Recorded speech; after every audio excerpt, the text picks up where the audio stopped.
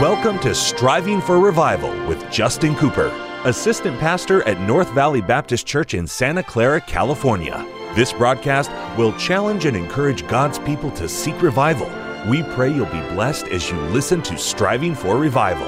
Welcome to the Striving for Revival radio broadcast. This is Pastor Justin Cooper coming to you today from the KNVBC studios at the North Valley Baptist Church in Santa Clara, California. What a privilege it is to have you join me for the broadcast today. What an honor is mine to take the King James Bible, the Word of God, and share with you some eternal truth from the very Word of God today. I'm excited to take the microphone, be able to share with you the gospel and the Word of God across the airwaves, and maybe you're listening on live, on streaming, maybe you're on AM, FM, I don't know. However you're listening in, welcome to the broadcast, and let's ask God to speak to our hearts today. We've been studying through the book of Hebrews now for I guess a couple of months possibly.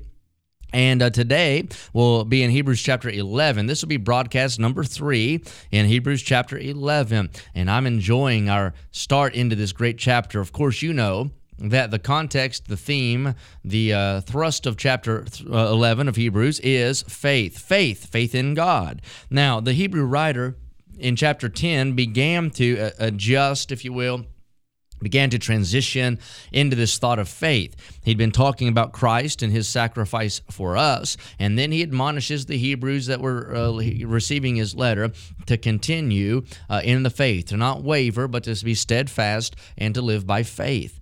There'd be much in their lives that would discourage. There'd be much in their lives that would threaten. There'd be much in their lives that would harm that very delicate thing of faith because of their culture, because of their family, because of just the time period they lived in. And so the writer says, don't you look around, you look up.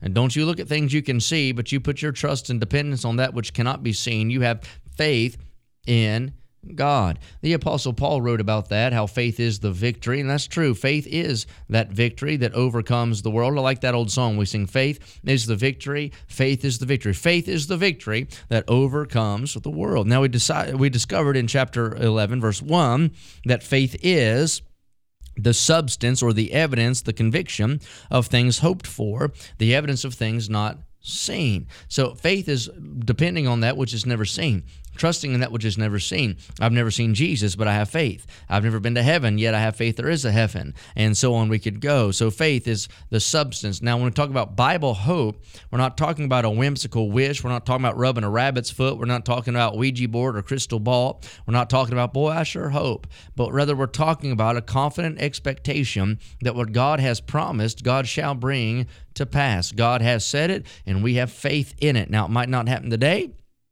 It might not happen tomorrow, but mark her down. If God said it, it's going to happen. And by faith is how elders, the ones who came before us, the Old Testament patriarchs, those early fathers, if you will, that's how they obtained a good testimony, a good witness, a good report. They lived by faith. The world around them watched their lives. The world around them watched them walk by faith. And because of that, it was a good testimony for the Lord. It was a good testimony for the Savior, and it drew attention to the right one. That's what we're supposed to do. We're supposed to walk by faith, not by sight. Not supposed to worry ourselves so much with things we can't control, but just give it to the Lord, let Him handle it, and have faith in God. Last broadcast, we looked at verse number 3.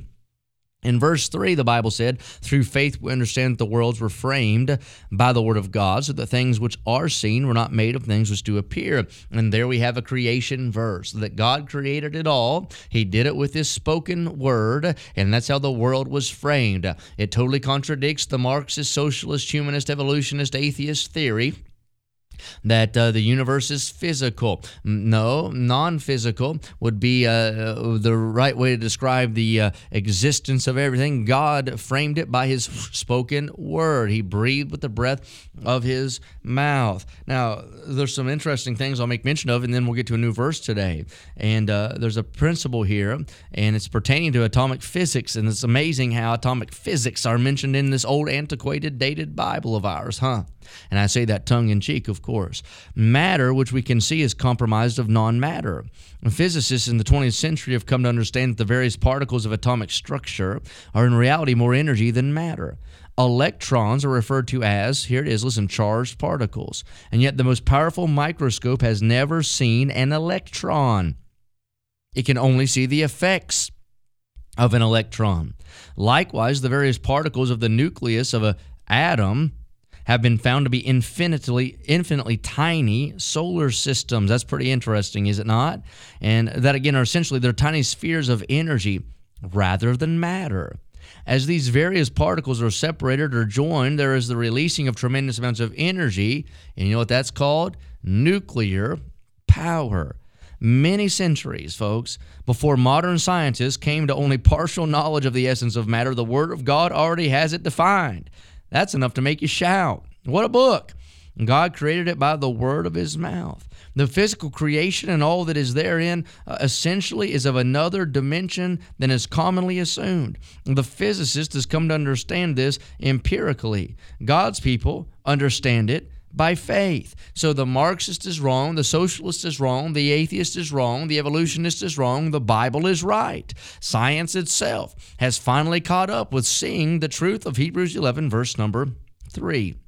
Now, from verse 4 onward, the writer gives us this Hall of Fame of faith. I remember going to the Hall of Fame, football, NFL Hall of Fame, and I think it's in Canton, Ohio, when I was a young person, and they have all the different players there. They have them immortalized. They have busts of their head. They have their helmets and shoulder pads in there. They have different trophies and pictures and footballs and plaques, and their stats are listed, and these are all men who stood out. All those in the league are better than the average, but then there were some that were even better than that, and they rose to the top. And because of that, they were enshrined in what we call the Hall of Fame. Well, in Hebrews chapter 11, God has enshrined, if you will, several individuals that lived by faith.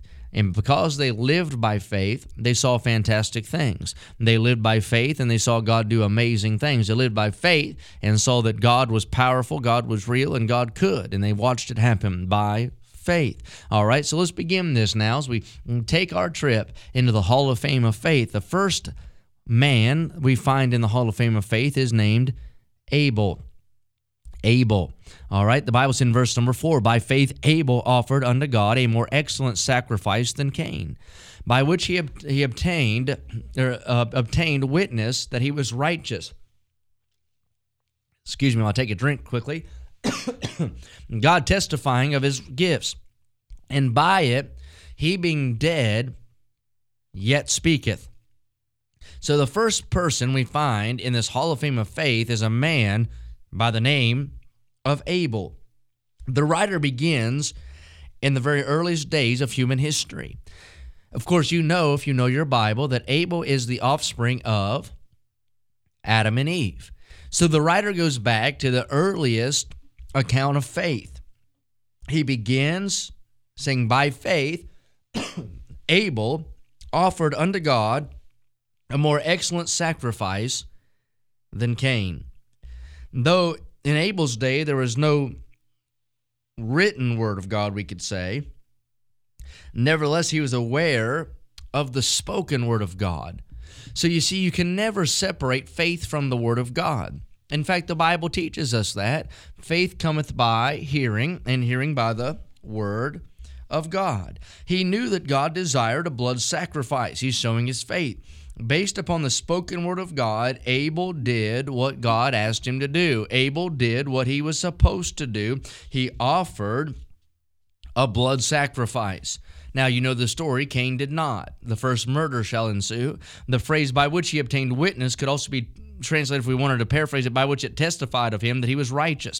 It was a sign to all around him. He believed God, and it was a point on him for righteousness, if you will. The principles of justification by faith and practical righteousness are found all the way back in Genesis, according to Hebrews chapter 3, or rather chapter 11 and verse number 4. So here we find it.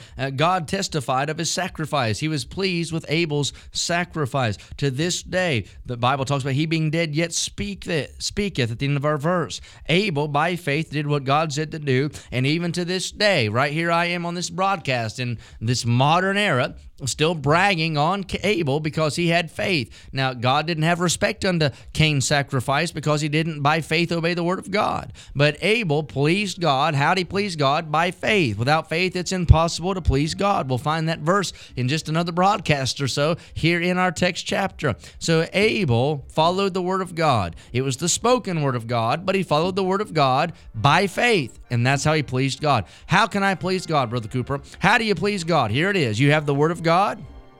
I have the word of God. Follow the word of God by faith. Until next time, pray for revival.